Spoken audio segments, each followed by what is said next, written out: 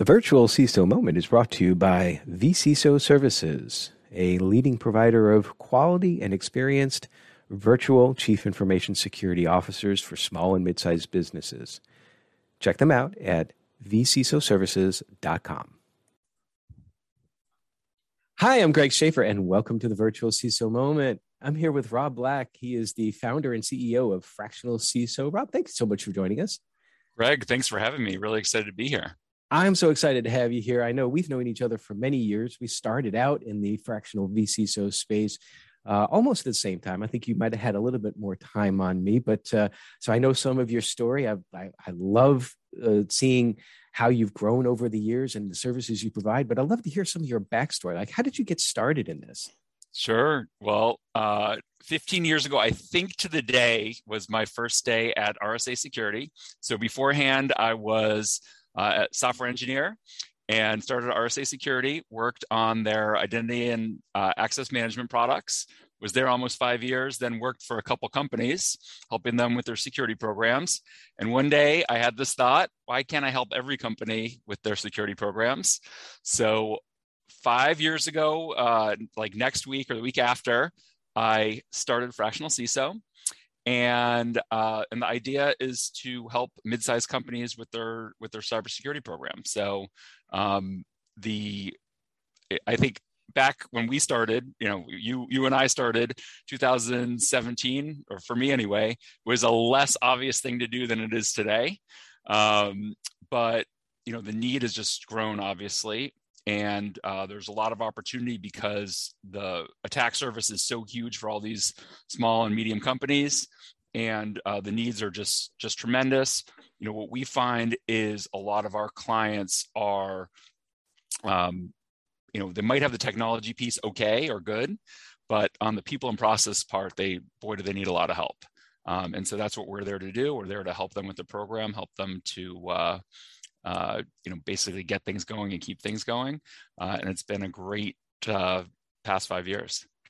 So I guess we're a lot closer than I thought, because I remember the first time that we spoke to each other, I'm like, wow, I'm speaking with this guy who's doing this stuff that I'm trying to do right now. This is great. I can get all the experience. But my founder's date, if you will, is July 23rd. But I didn't actually leave full-time until corporate until the end of August I think August of 2017. I wasn't sure in July if the LLC was going to be the way to go. But anyway, I know that when I decided to make the leap 5 years ago, there are a lot of adjectives I could use, and some of them maybe I don't want to say here, but I think scared was one of them. I was scared about the fact that I was so used to a career to having someone else pay me, or I wasn't really an entrepreneur. I kind of went into it blind and really did rely upon peers such as you and other folks that have gone down the path. What was it like for you? And the reason why I'm asking this from the virtual CISO space is that I know that there are a lot of folks out there, particularly with COVID, that have wanted to go down the path of starting their own business. It could be in what we do or something else, information security related. But what were your feelings and maybe points of advice that you might be able to give someone who's just starting out? Yeah, well, so your time for doing it on the side to making the leap was very short. I formed the LLC end of 2015, so almost 2 years before. I had the website, in some form up, maybe at that point, not with my info on it because, it was working for another company. I had one client on the side in 2016. And, I think all those things were risk reduction activities, right? So do you, have some agreements that you can do, even if you're doing things really small, but can you just help another company? And, even if you're not getting paid market rate, who cares? As long as you can demonstrate, hey, I can add value to this company, I can help them, and they're writing me a check, no matter the size of the check. And then also your process stuff, you're like, oh, I got to figure out how to invoice them. I have to have a bank account to be able to take the money, right? And there's all these little things that you have to do. So by the time we got to, I would say, maybe 9 months before the day I quit, we had a my wife and I had a very kind of meticulous plan. I actually picked one date, and she's like, "No, why don't you pick that date?" Depending, had to do with the options I had available for the company I was working for. And but she, one of the keys for me was she was super, super supportive. I mean, I think she believed in me more than I did. And then her thing was like, well, she had a stable job, and she's like, I even if it doesn't work out, you're going to get a job just fine afterwards. So don't worry about it. So I think all those things help. The thing I did not know was how would I be at sales? And I think that's something that a lot of times you're working for a company and, you're doing security delivery or whatever service you're delivering, you're great at that thing, but how are you at sales? And the answer is I am okay at sales and have remained okay at sales. The thing is I just basically start consulting with the client like as soon as I get on the phone, and I think that bridges whatever sales gap I may lack. there's so many parallels in our story, but you talked about sales. It's like when I first started out, I tried to do cold calling, and I just am absolutely horrible at it. I think maybe I did 4 or 5, and I'm like, never again.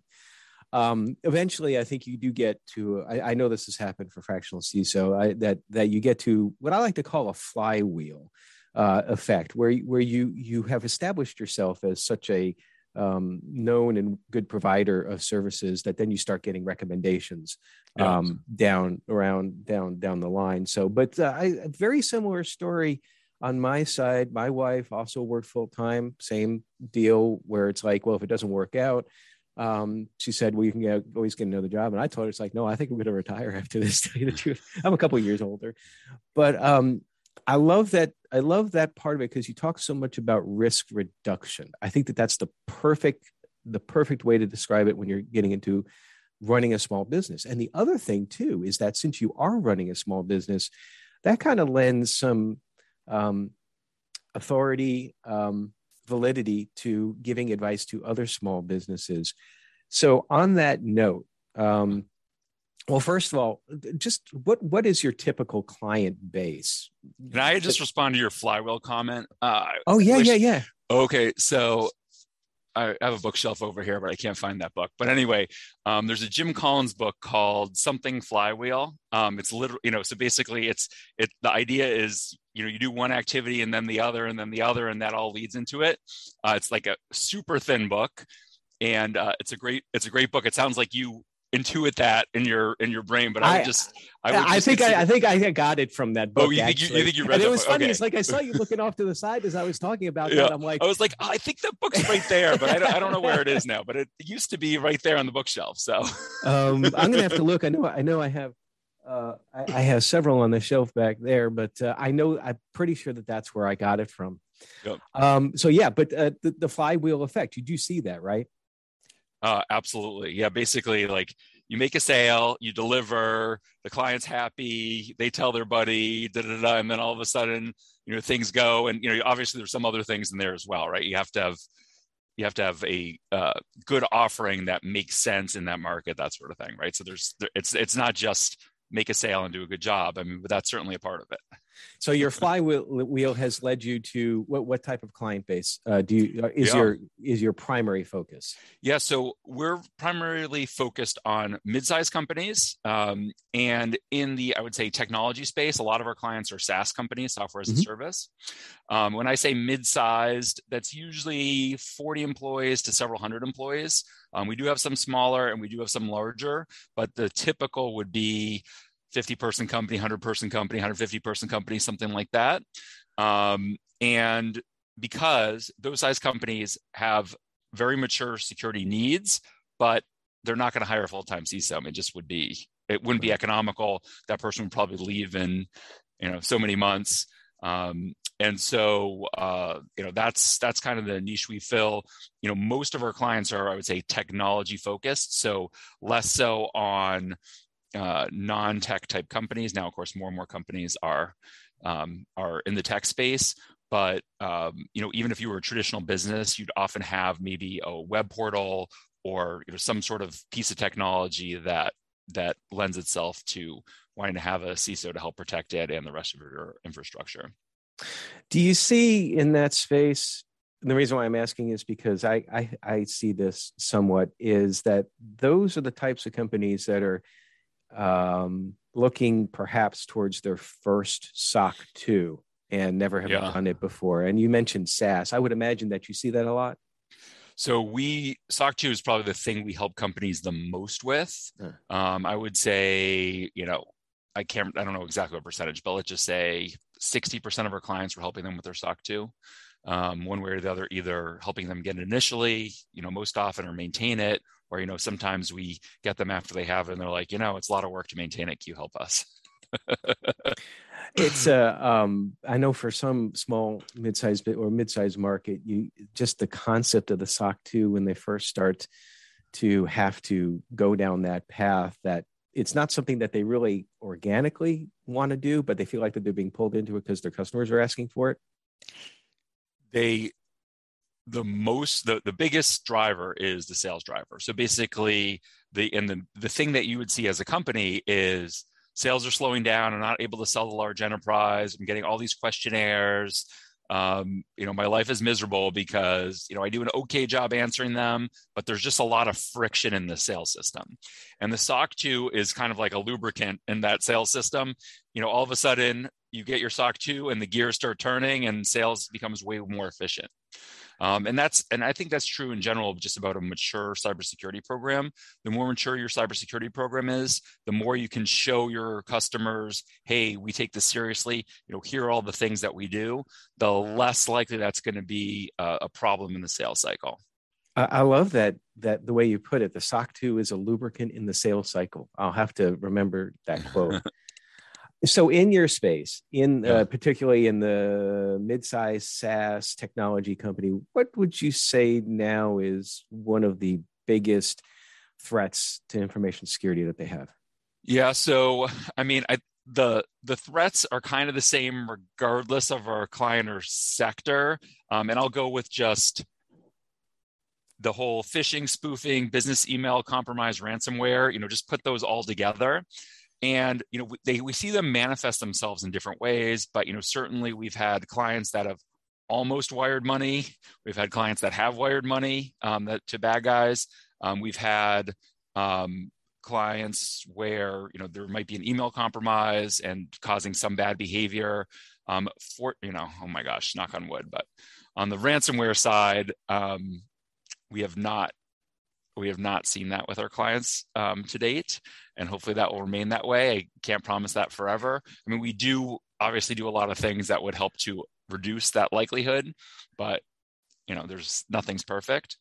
The thing we see though with all this class of problems, with basically the email type problems, things that lead to ransomware, is there are a few control deficiencies that are kind of universal.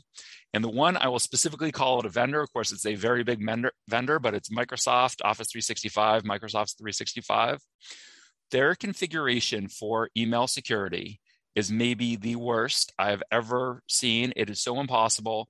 Every time you go in there, try to get things configured properly for 365. It's maybe not possible. Of course, it's actually possible, but it just seems like it's not lined up. They don't have like the small business package where, hey, just do all these things, get this thing, boom. Their thing, with their, security roadmap is basically to sell you more licenses instead of help secure you. They have all sorts of crazy recommendations in there. Some of the stuff is good. But 365 we find to be very troublesome. You should really look at your configuration if you have 365, and you should definitely have an additional phishing tool that sits in there and that's intercepting email on the way in. Well, I'm glad you said that, because I've configured or tried to. I think I've been successful configuring 365 for our environment. Yes. As a small business, and sometimes, I'm scratching my head. I'm like, I just want to do this one simple thing. Why is this so hard?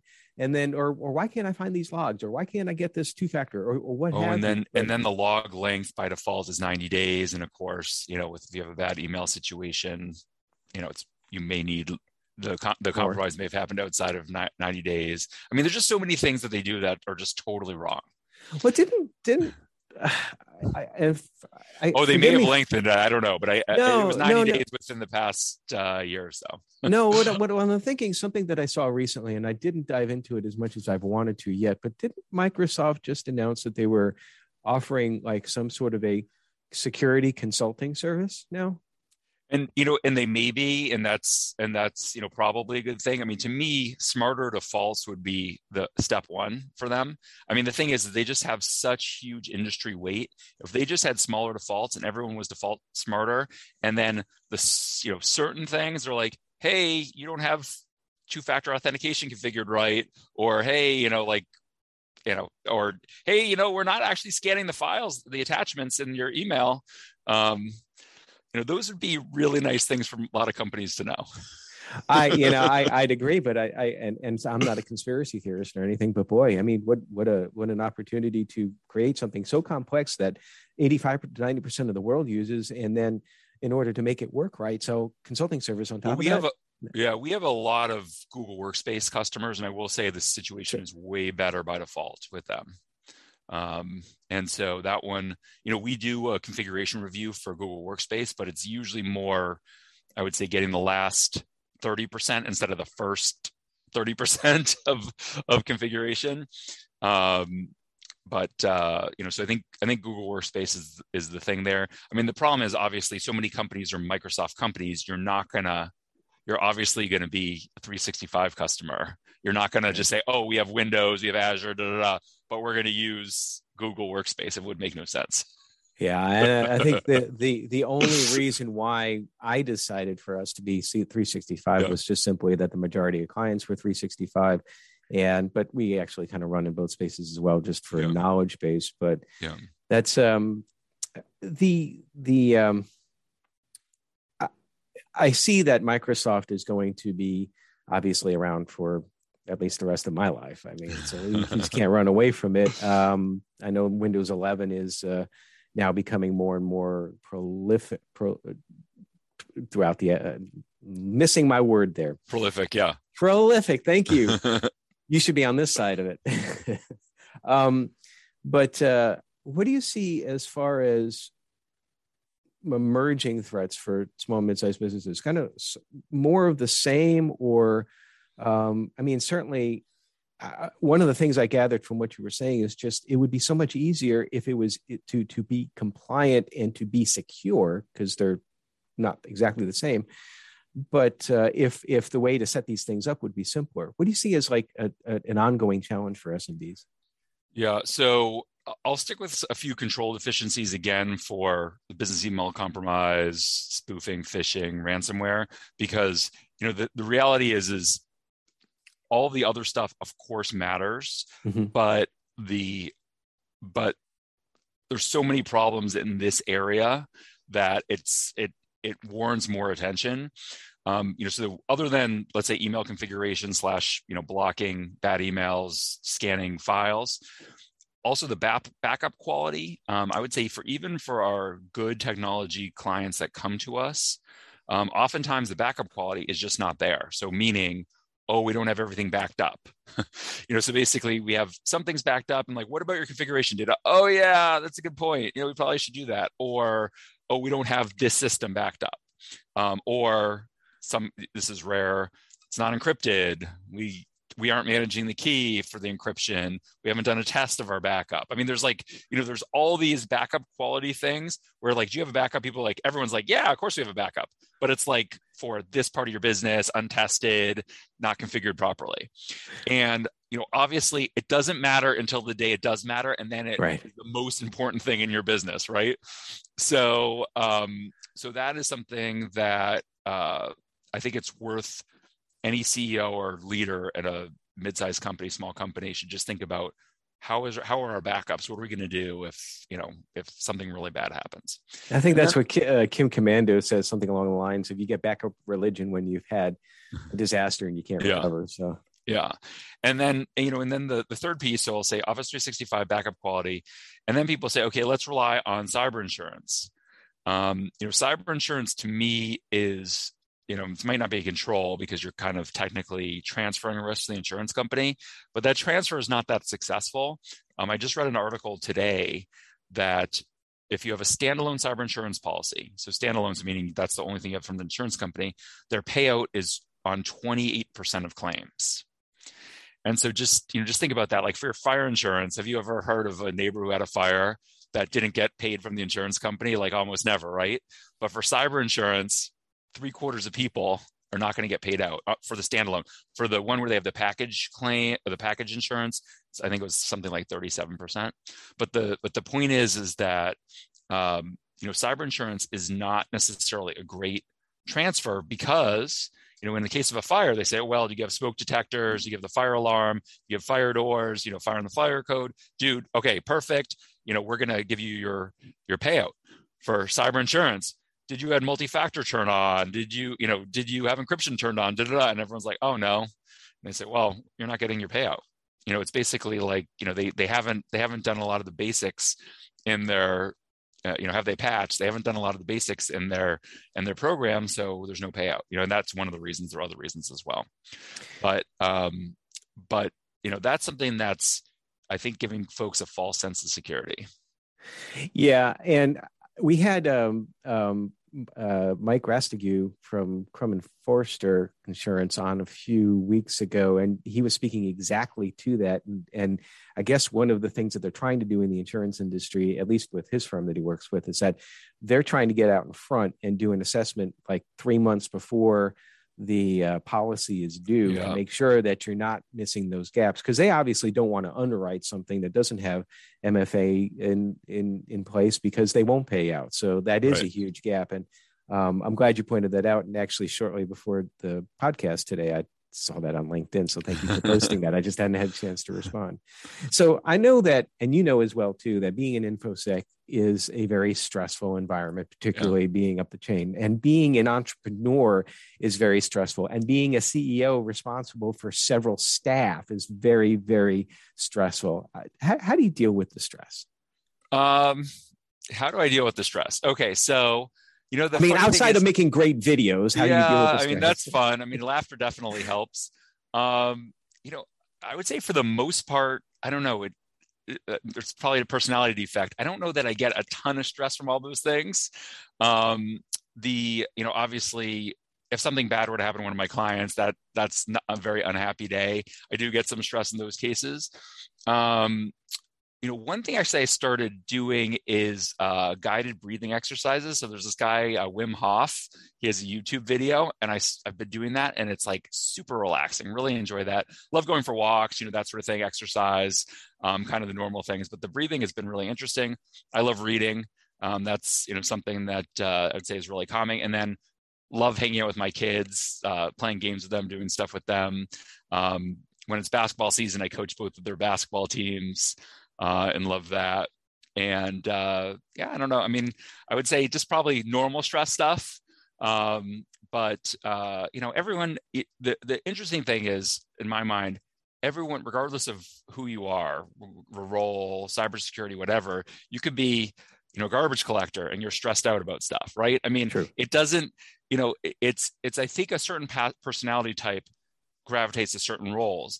And I would suspect that in general, cybersecurity people, of course you're going to get stressed out about certain things. Like there's huge consequences with some of the stuff we do, but I just going to suspect that your risk aversion is maybe in a different place than other people's would be. But I just wouldn't dismiss anyone's stress in any industry or any, they could have nothing to do and they could still be super stressed out. That's a very, very valid point. And I totally agree. So fractional CISO, you recently opened up a Toronto office, if I'm not mistaken. We opened a Toronto office, so we're open for business in Toronto, and it's been a great experience. The paperwork was not a great experience, just to be clear. But so we have a team of 2 in Toronto. I was up there a few weeks ago, and had a great meeting with the team there. And we're looking to just, grow our business internationally. Toronto is international, but it's not that far. We're in the Boston area, so it's not that far from here. Right. And future plans for the firm? Continue your growth? So future plans for the firm. We're going to continue to do our thing. We have, a bunch of job recs open right now. So hopefully we'll be adding folks.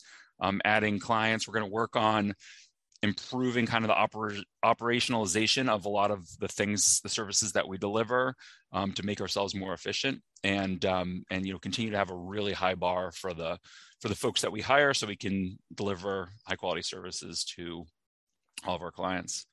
But yeah, I mean, in terms of like, are we opening up in another city? Maybe, but no current plans for that. I think more just focused on doing a great job with the folks we have, the people we have, and the types of clients we have, and then growing incrementally at this point. That's awesome. I love your story. Website is fractionalciso.com. I got fractionalciso.com. Right? Very easy to remember. That's great for sales, without a doubt. Rob, thank you so much for joining us today. This has been a wonderful conversation. Look forward to seeing Fractional CISO grow more. If you're interested in fractional virtual CISO, particularly in the SaaS technology space, give Rob a call or email. And thank you again, Rob, for joining us, and stay secure, everybody. Great. Thanks, Greg.